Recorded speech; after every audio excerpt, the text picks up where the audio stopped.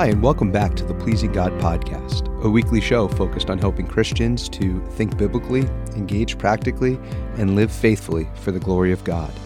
I'm your host, Jonathan Soul.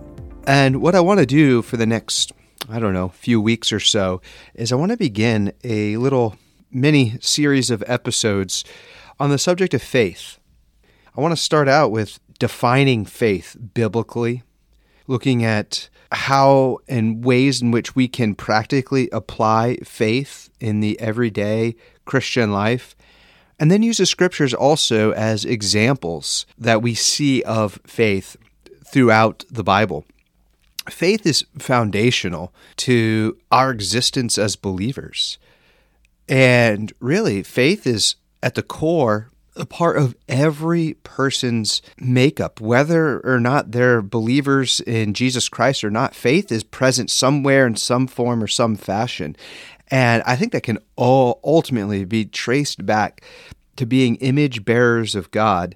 And there's a longing for the divine in all people. But faith, the way we want to define it, is from the Christian biblical perspective. And again, I think it's a term that is thrown out a lot. Keep the faith, don't lose your faith. I'm losing my faith. But with the wide use of the term, I'm not sure that we're all operating with the same definition.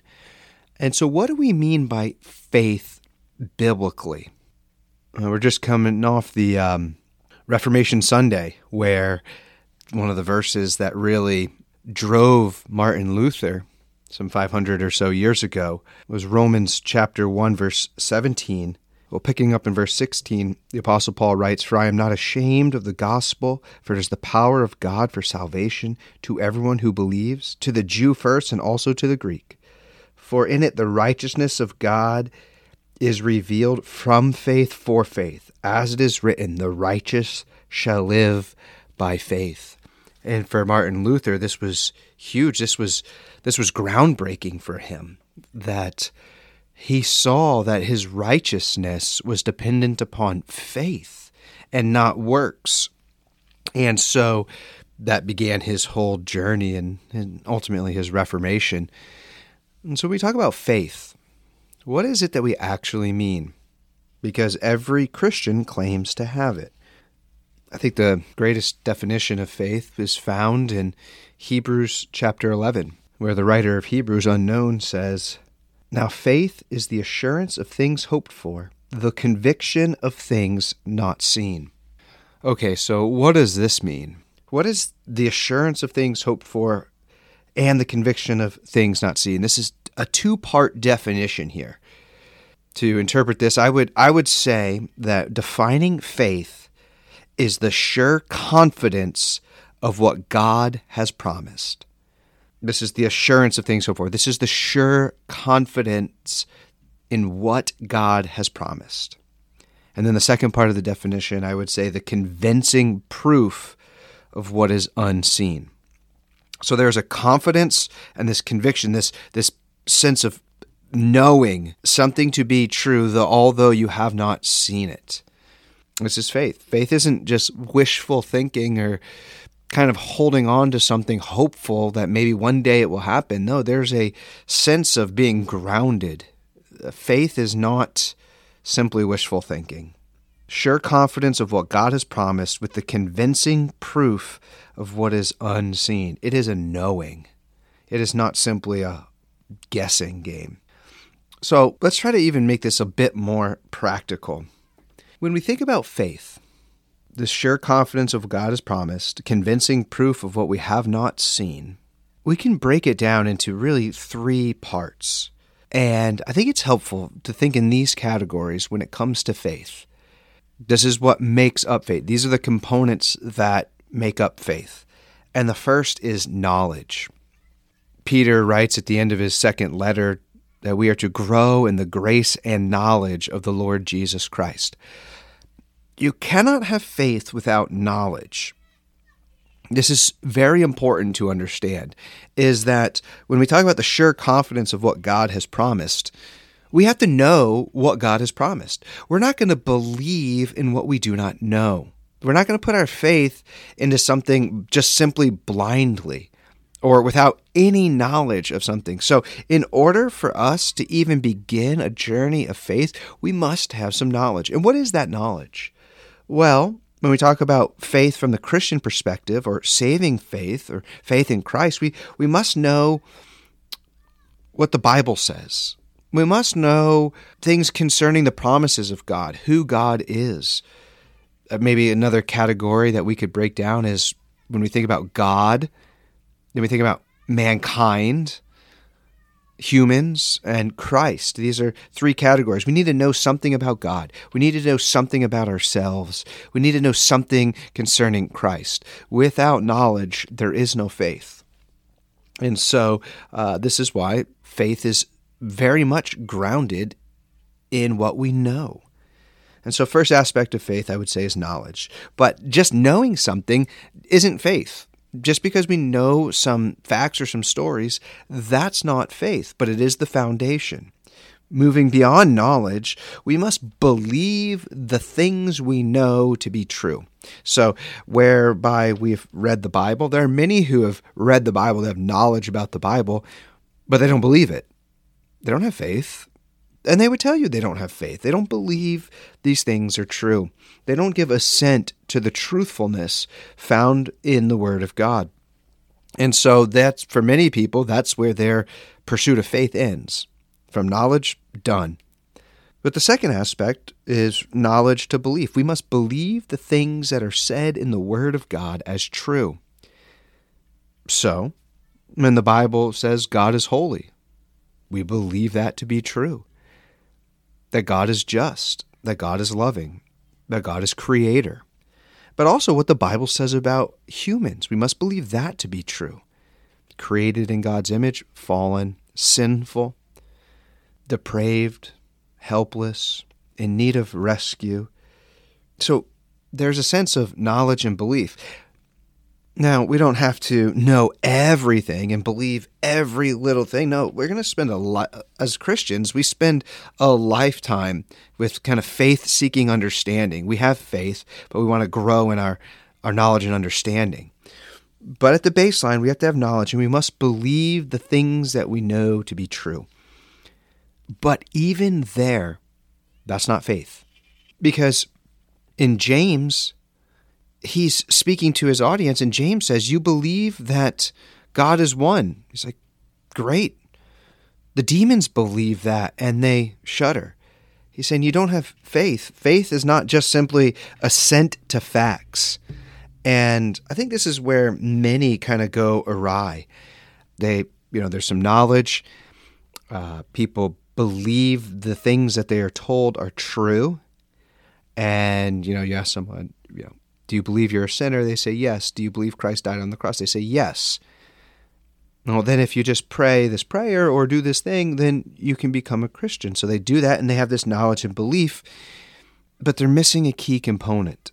And so when we think about faith, we must know, we must believe, and then the third component, we must trust.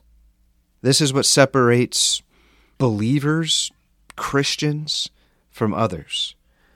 The devil knows. The devil's a theologian. The devil believes God is real. The devil knows more about God than we do. But there is no trust, and this is the action of faith. Faith knows, faith believes, faith trusts, and the object of that trust, as we defined the sure confidence of what God has promised.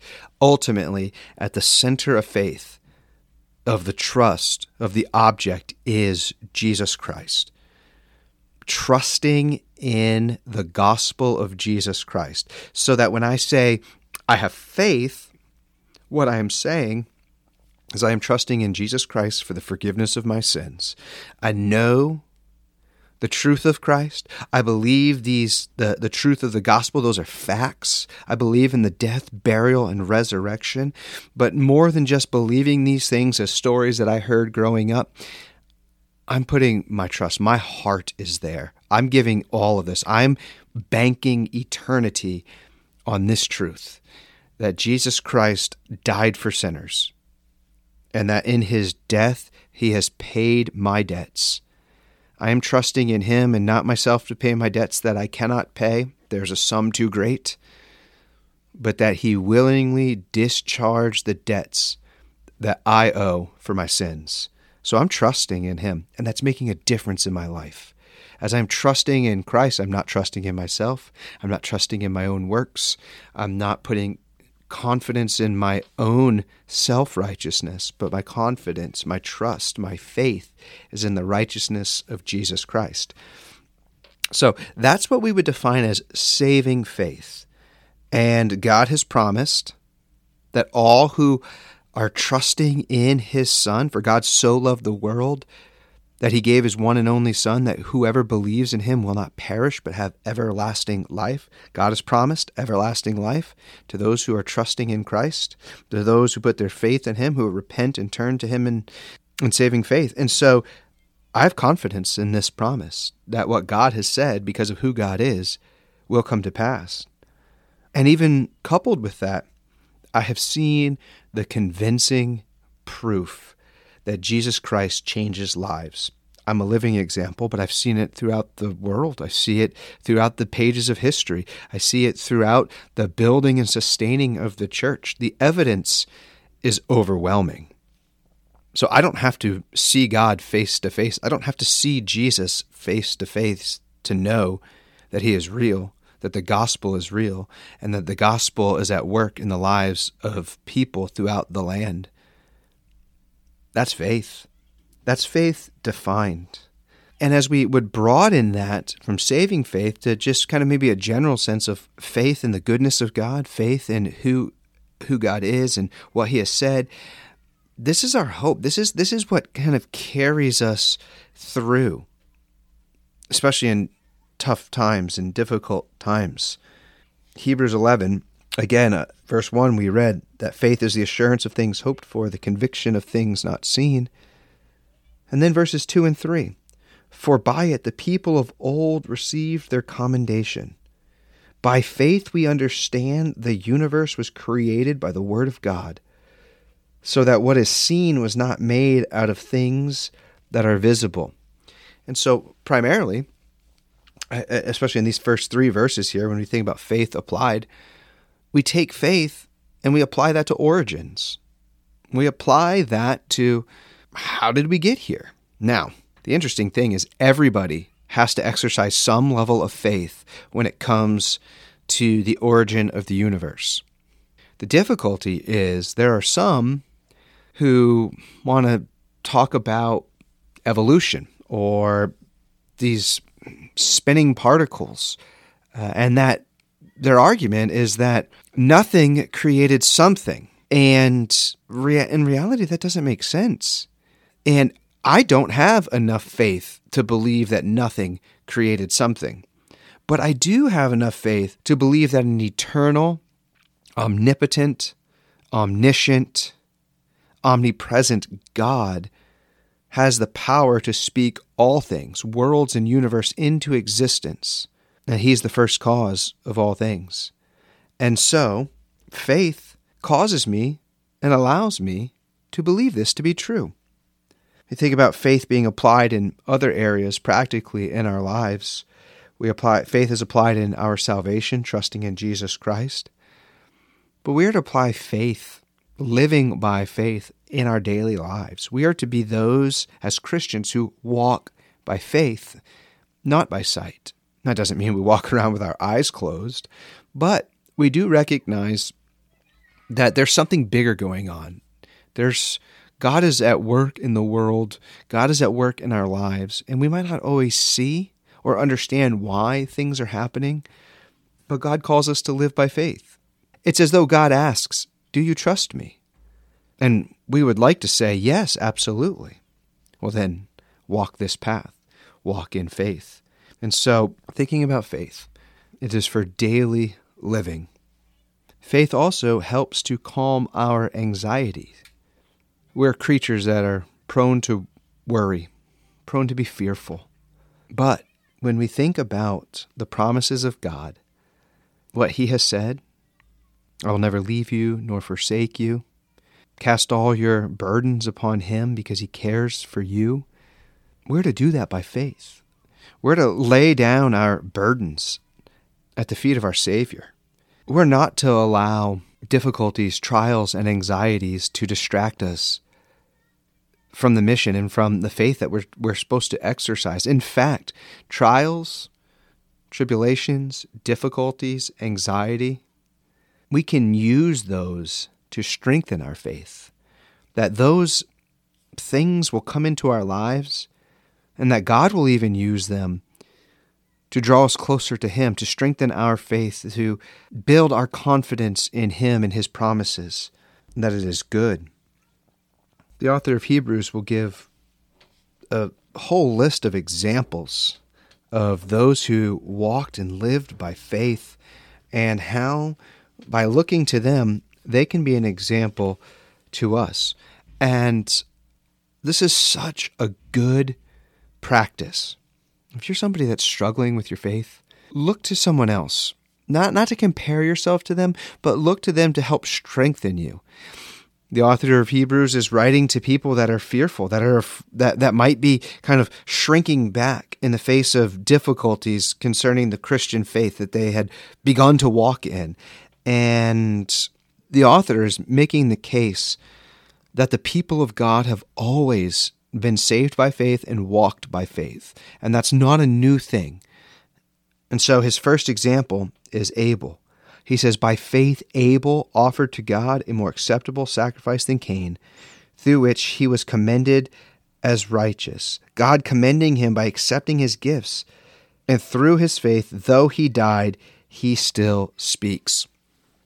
And so when we think about Abel is the second-born child of Adam and Eve, and his brother Cain killed him.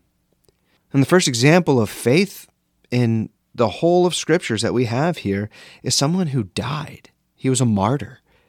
He believed God. He took the knowledge that he had, his belief and his trust, and he acted upon that. And he made and gave a sacrifice to God that was acceptable.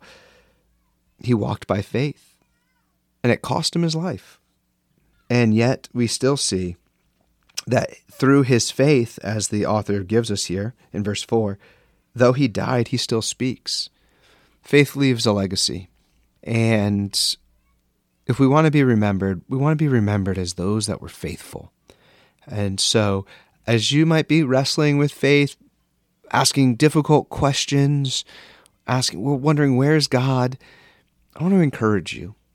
I want to encourage you to have that sure confidence that what God has promised, and that God will never lie. He cannot lie.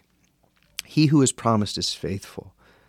And you might be looking around at the world or the news and just seeing difficulties, wars, and pain and suffering. You're asking, where's goodness in this world? Where's God? Let me tell you that there is the convincing proof that God is on the throne. Even though things might not look good at times, God has not stepped down. He rules and he reigns, and he is going to make all things new. And so we can continue to look forward in faith, in full confidence, trusting with the convincing proof that God reigns. And he cares about you more than you care about you.